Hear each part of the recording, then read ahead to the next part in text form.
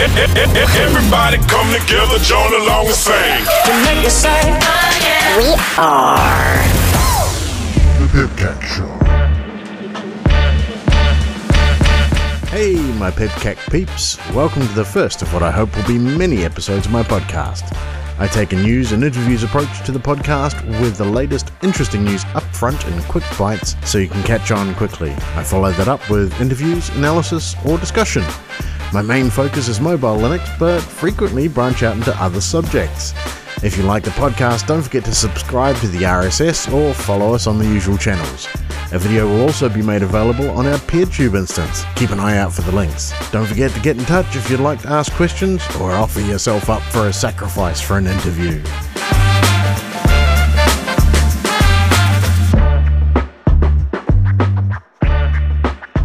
Hello, my name is Another Kiwi Guy. Now, I'm a bit of a tinkerer, but my dev skills are pretty much limited to bash scripting. Yeah, I know.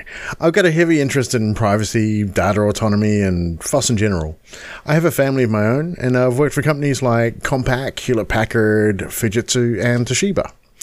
I found Linux on the cover of a magazine back in 1999, and was pretty much hooked on it immediately.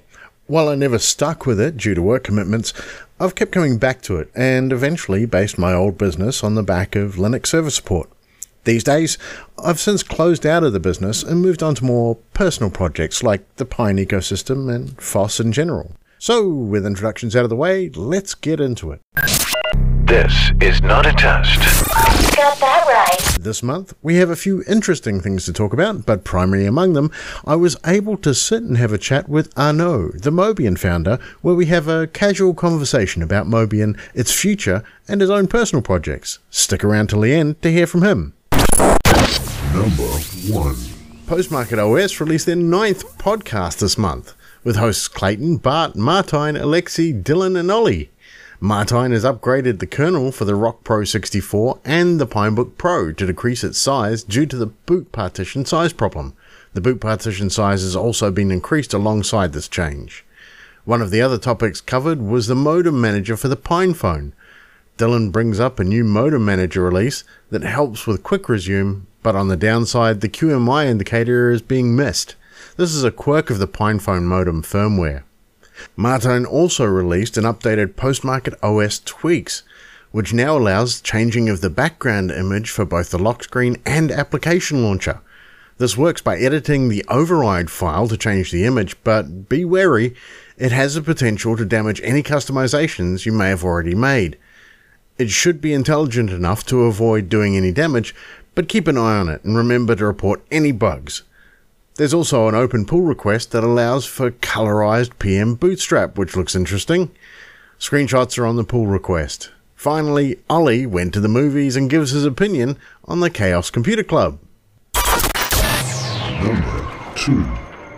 Linmob released his latest Linux Phone news on his blog, which covers off some great subjects with links to relevant content. This includes the new Genome Calls 41 Chatty 0.4.0 and some info about FX Technology hiring an in-house engineer for Linux mainline support.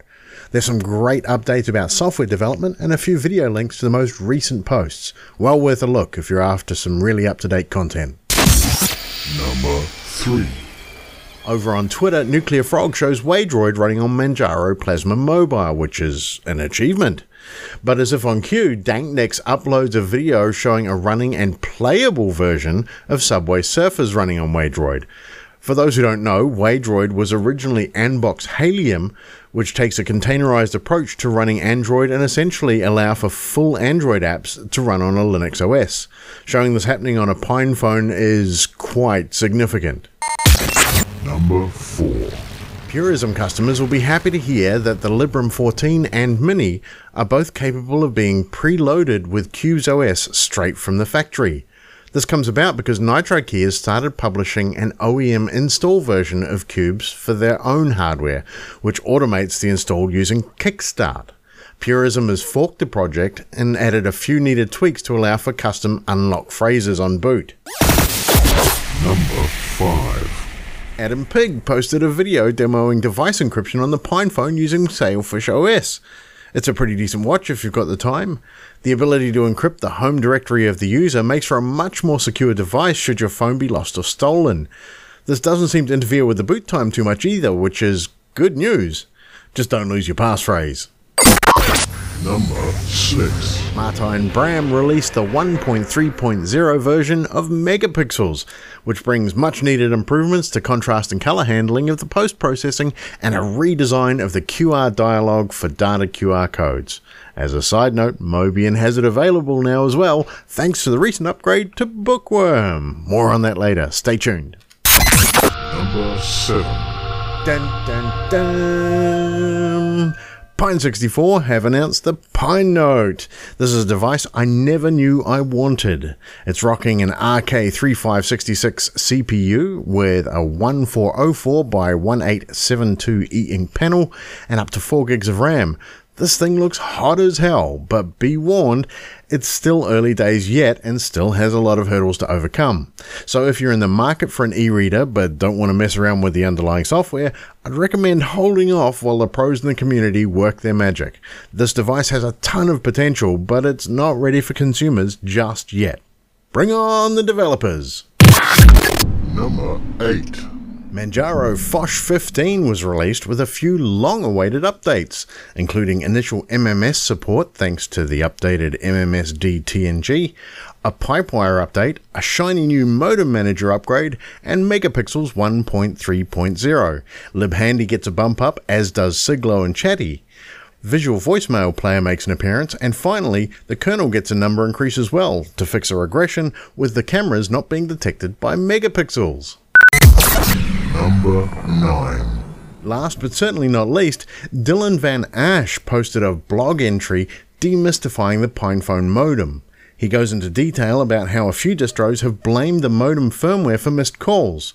He explains the reasons behind the misunderstandings and offers his answers in an easy to understand way while providing technical explanations for many of the myths surrounding the PinePhone modem.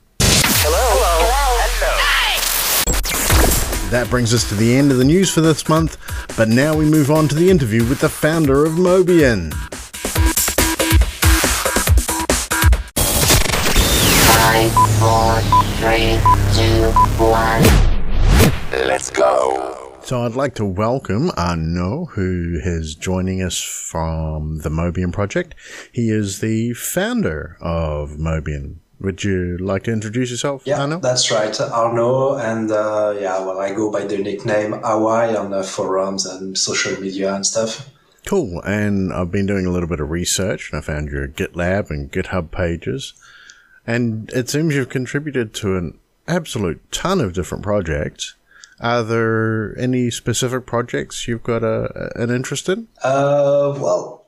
Almost every of them. I mean, just being able to contribute to so many different stuff. I have contributed to stuff as various as U-Boot, Systemd, Phosh, obviously, and lots of things all across the software stack. Being able to touch all of those software with all of those communities, and most of the time having really helpful maintainers and people giving you advice and helping you land the best possible changes into upstream software is something really enjoyable and rewarding at the same time. That's cool. And how did you get into software development? Is that something you learned over the years, or is it something that you went into training for? Yeah, it started purely out of passion. I've been surrounded by computers since I was 5 years old. I'm almost 40 now, so it's been quite a long time. And I've always been really interested into how it worked, how it went. And basically, I was studying mechanical engineering, but that wasn't what I really wanted to do to earn a living, you know. So in the meantime, I pretty much self-taught computer programming and stuff like that. And basically, when I got my engineering degree, I went on straight to work on software. First, it was proprietary software, such as big company-wide systems, ERPs and stuff like that. And progressively, I went into more open source software. I've been using Debian since I've almost began my student life. Ah, I understand. So what brought you to open source? Yeah, well, as soon as I got quite serious into computing, I went into Linux. It was, 99 or maybe the year 2000. And I was blown away by all of this ecosystem, everything which was available. I only knew Windows at the time. And, you wanted to start developing on Windows. Remember, it was really the late 90s, and you had to buy expensive software or find a cracked copy somewhere. But you didn't have any freely available compilers and stuff like that and IDEs on Windows. Because there was Ball and C++ and things like that, wasn't there? I'm pretty sure it was paid. You had to pay for it at the time. But to be honest, I don't remember the details. And Debian was your first taste of the open ecosystems? No, I went through a lot of distributions first. The first one I used was Coral Linux. Oh, yes, yes. Which was a bit odd. No one remembers Coral Linux. Oh. Yeah, it was really awful, so there's obviously reasons for no one remembering it. But I got mine on the front of a magazine. It came as a demo disc. Yeah, I got it exactly the same way. I bought some Linux magazine and there's a Linux distro in it. Let's try it out. And then it was awful. Like, what do you mean there's a full operating system here? You can't be giving that away for free. Yeah, that's it. So first contact with Linux, and it didn't go very well. So when I shifted back to Windows for a few weeks or month maybe, then I got into Red Hat. Ah, yes, yes.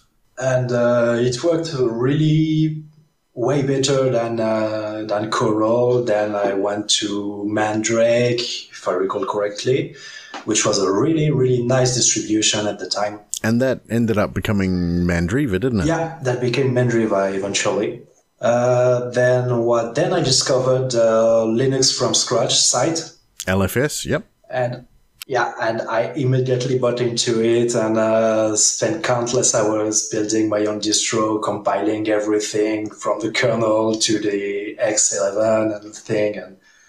But it was really useful because it taught me a lot about the internals of a Linux system. And actually, it may be one of the most useful things I've learned at the time and that I still use on a daily basis for my day job. You know? I used to play with Gentoo. I had a modded Xbox, and they had a distribution called Gentoo X, I think it was. And that's where I got my first taste, and I loved it. You know, you had to compile everything, and when you finally got it running, you got emulators and all of those cool extras that you could never get on the original Xbox. It was great fun. Yeah, it gets really exciting when you get to that point where you build your whole system, and in the end, even if you don't understand everything you did, it just works. Oh, exactly. Oh dear. So you're in France, yeah? I'm in France, yes, in Toulouse, which is in the southwest of France. Oh, so you get the good weather. Most of the time, yes.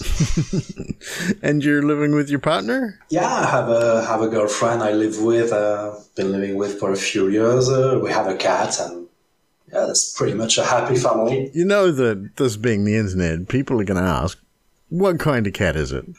Just a black cat, a regular black cat, nothing specific, but it's just You know how cats are, so cute and annoying at the same time. You know, I absolutely had to ask. So now you're working for Collabora currently, yeah? Yeah, that's it. Been working for a bit more than 3 years for Collabora. It's been pretty great for me because basically I'm being paid for doing open source software. And that kind of aligns with your own ethics, yeah? Yeah, obviously. pretty much always wanted to do something like that, but I didn't realize, and it wasn't that easy at the time, but when I was younger, I didn't even hope it would be possible one day. And yeah, over time I went more into low-level software. I have quite a decent experience with embedded Linux now.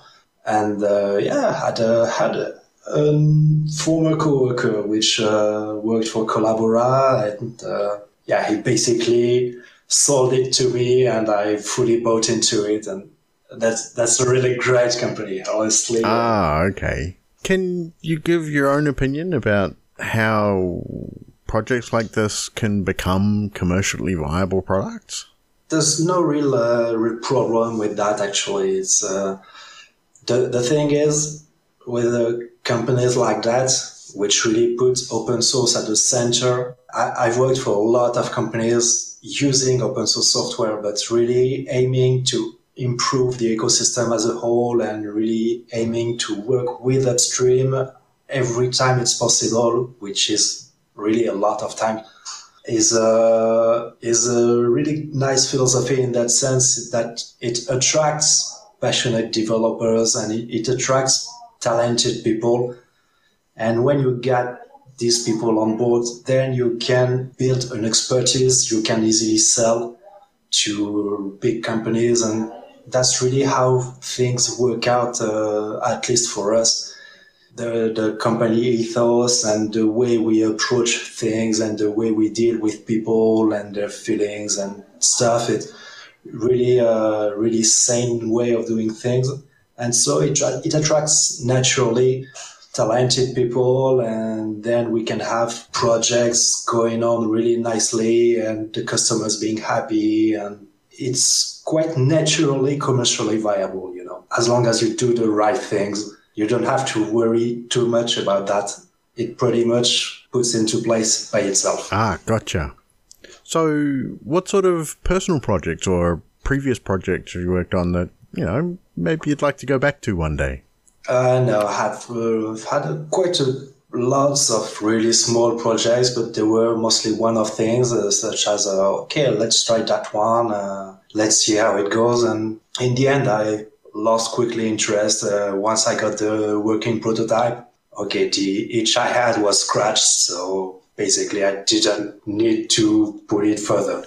I think that kind of goes for all of us. I ended up buying a 3D printer, and I swear I built it and I configured it and I got it working damn near perfectly. I think I printed maybe half a dozen objects, and that was it. I done everything I set out to accomplish, and it's just sitting on the shelf gathering dust now. Yeah, I have a box full of gizmos and dev boards and stuff I wanted to do something with. Either it never started, or I went to a first prototype and I got, these signals are working as expected. So what now? Okay, let's move on to the next thing. So one of the things we spoke about briefly before we started was your interest in music. Yeah, I've been playing music for quite a while, almost 30 years now, and basically if you was to see my home office, it's full of guitars, bass guitars, amplifiers. Even bought myself an electronic drums during one of the lockdowns last year. Nice. So is it a personal hobby, or do you produce music for people to listen to? Yeah, well, I have a band. I've had a few ones over the year, obviously. But if you want to have a sneak peek of what I can do on my former band... if you shoot me over the link, I'll make sure it goes in the description. Yeah, sure. I'll send that to you. Basically, you can expect grunge, rock, hardcore music. What would be your favorite guitar to play? It's difficult. Really, basically, Gibson-like guitars are really great. I actually don't have any Gibson branded one because I'm really in love with Japanese-made guitars. But I have a a Navigator Les Paul, which is one of my favorites. Yep. I have a 78 Greco My Rage, which is a really hot guitar and has a really great feeling to it. I have an Explorer, Japanese made too. I am so jealous. Just, yeah. So, what kind of audio equipment do you use? I imagine you've got a pretty decent cabinet there. Yeah, actually, being so passionate about music led me to start my own business a few years ago. It was from 2010 to 2012. And I was building actually custom-made tube amplifiers for guitar and bass guitar. Wow.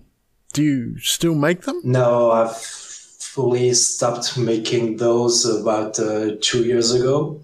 I just didn't have time anymore for that.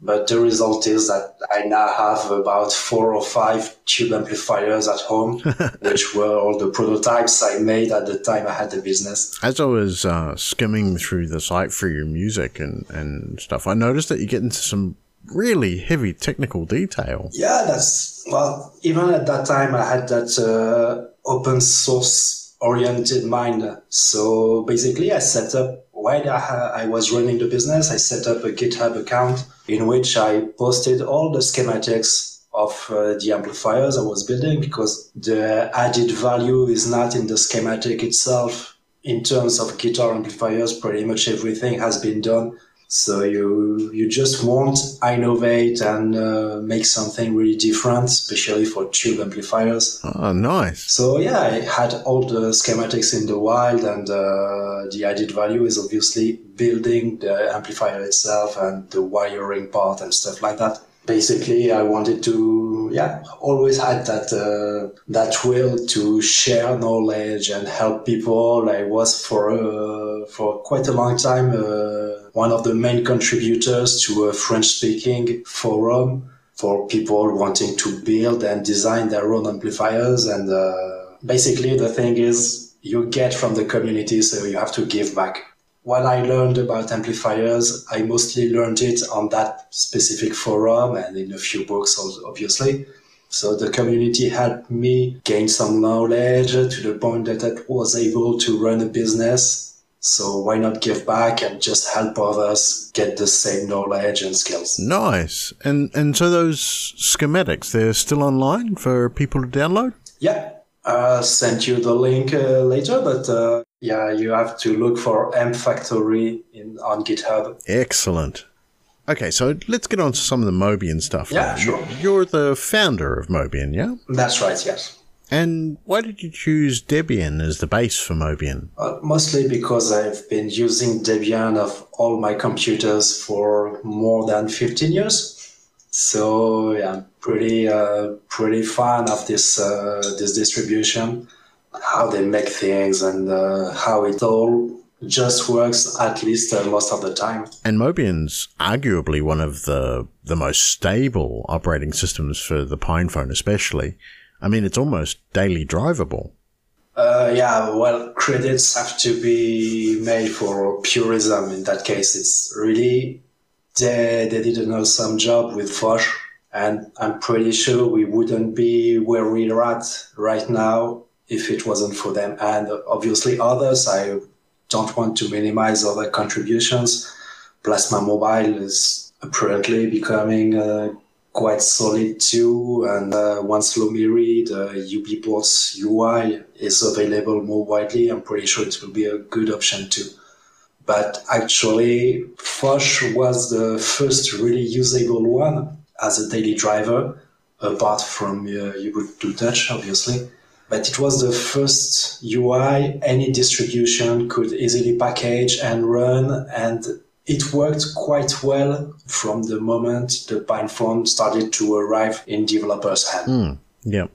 And was it the PinePhone you started first building on, or? Yeah, actually, I pre-ordered the Librem 5 before the PinePhone was announced.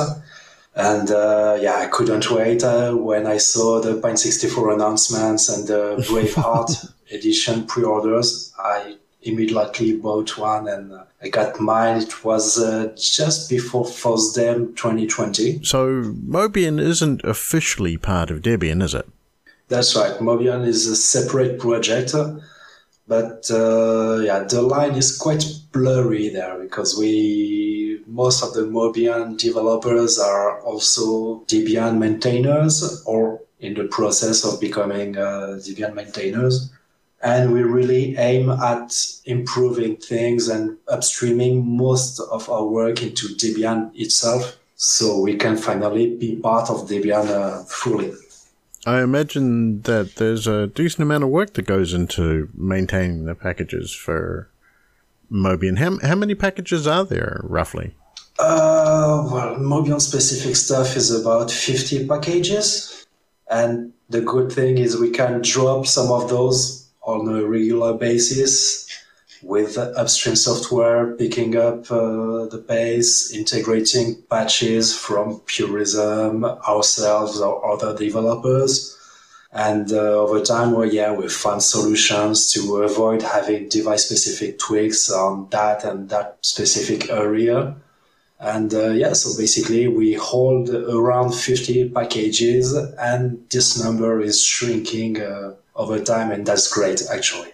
Basically, Mobian ultimate goal is to disappear. So to become part of Debian. We just want to be able to integrate everything into Debian and upstream projects so that we don't have to maintain anything specific, and we can just focus on the Debian packages, the core Debian distribution, and we can use Debian straight up on phones. At least that's what we aim to. Oh, okay. And how many people roughly are involved directly with Mobian? I don't have the exact number in mind, but I'd say around 10 people. And you've just started the move from Debian Bullseye to Debian Bookworm, yeah? Yeah, that's right. Following the Debian Bullseye release, we had a chat, an internal chat, and concluded that the Bullseye state would not be interesting for mobile phones to user-facing applications, So basically, we decided to drop Bullseye support completely, and so we don't have a Mobian stable release in itself. We just go for Bookworm and keep on following the testing distribution, so we can update regularly and bring to users the latest versions of the software. Yeah, I noticed that you just rolled out the latest version of Megapixels, which is really cool. Yeah, we had, the GTK4 wasn't part of Bullseye, so we had to wait until the Bullseye release to get it into Debian testing, which is now Bookworm. And it took a few weeks, and then we had to pick up with that, and finally Megapixels was uploaded probably late last week, and it's getting down into testing right now. Still a few glitches, but it's nothing Megapixels. Yeah, I saw the graphical glitches, but I mean, hey, it works, right? Absolutely. Yeah, it's not pretty, but I mean, the camera works great, and the viewfinder is hardware accelerated, so you don't have any slowdowns. It's a pretty solid work. Thanks to Martin, especially, who developed this application. It's really great. So now that you've moved to, or are moving to Bookworm, you're only going to continue doing security updates for Bullseye? Yeah, we're not even doing security updates on Bullseye. We're dropping support for it completely. So basically, for now, it's still a transition period. But within a few weeks or maybe a few months, once the dust has settled, we'll encourage people and to upgrade to Bookworm, because basically they'll have security updates from the Debian side, which are the most important, the libc and all the systemd stuff and all the base system, the core system will still be updated through Debian. But Mobian specific packages won't, and that includes the kernel. Oh, okay. So that's not something that's sustainable in the long run. Pretty much moving to Bookworm will be pretty much mandatory within a couple of months. So how would you describe Mobian's performance on the likes of the Pine phone? Yeah, it's quite hard to answer that. I mean, I've been using it as a daily driver for a year and a half. So basically, to me, it's quite sufficient. It lags a bit. It's not overly reactive, but yeah, that's pretty much. We're pretty much limited by the PinePhone CPU for that, unfortunately. But overall, it's still very usable, but it all depends on what expectations you have. I've never been using much apps on other phones. Actually, I pretty much never used Android. Also, I've been with Linux phones for quite a while. I had a Yola phone. Oh, those look great. Then I had a Nexus 5 running Ubuntu Touch because I just didn't want to get into... I had iPhones at the beginning. It was more than 10 years ago. And they were great devices, but then it just didn't fit the way I wanted to control my computing devices. I mean, it don't make much sense to me running Debian on my servers, personal computers, and so on, and having iOS on my phone.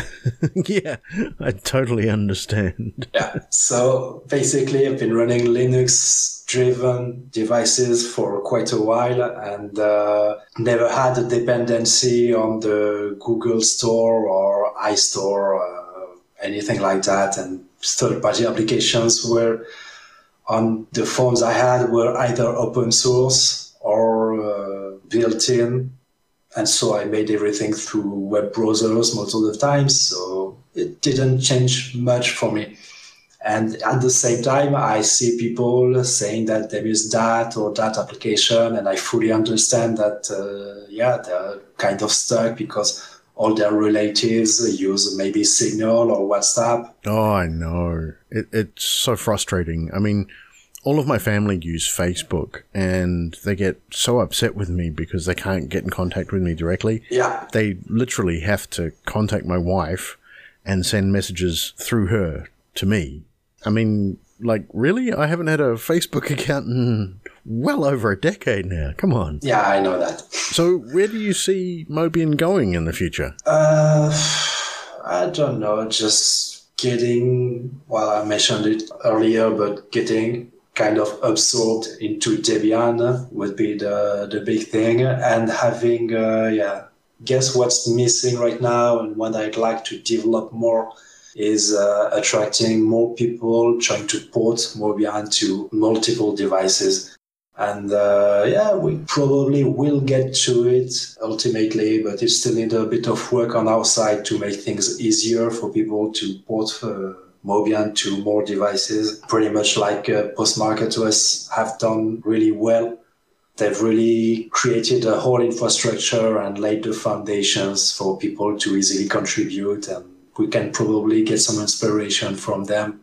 And hopefully we'll get to the same point and stop only relying on the work of the PostmarketOS community for porting to new devices, but instead contribute ourselves to that kind of stuff. Are there any plans to branch out Mobian into, say, Plasma Mobile or SXMO? There are no definite plans, but that's really something we'd like to happen. The thing is, for now, we're fully absorbed into working on the base system and Forge, and we don't have more time to spend on packaging Plasma Mobile or Lumiri or SXMO for Debian, because we really want to have those in Debian first, or at least in a state which would be acceptable to upload them to Debian, and only then use those on Mobian. So we welcome any help in this regard, and we'd really love to be able to offer other UIs with Mobian. Are there any, new release packages or updates that we should be looking forward to in the near future? Well, lately it's been mostly trying to reduce the gap between what we ship and what's available upstream. And what about things like MMS, which is a relatively recent development, and packages like that? Are they coming to Mobian soon too? Yes, definitely.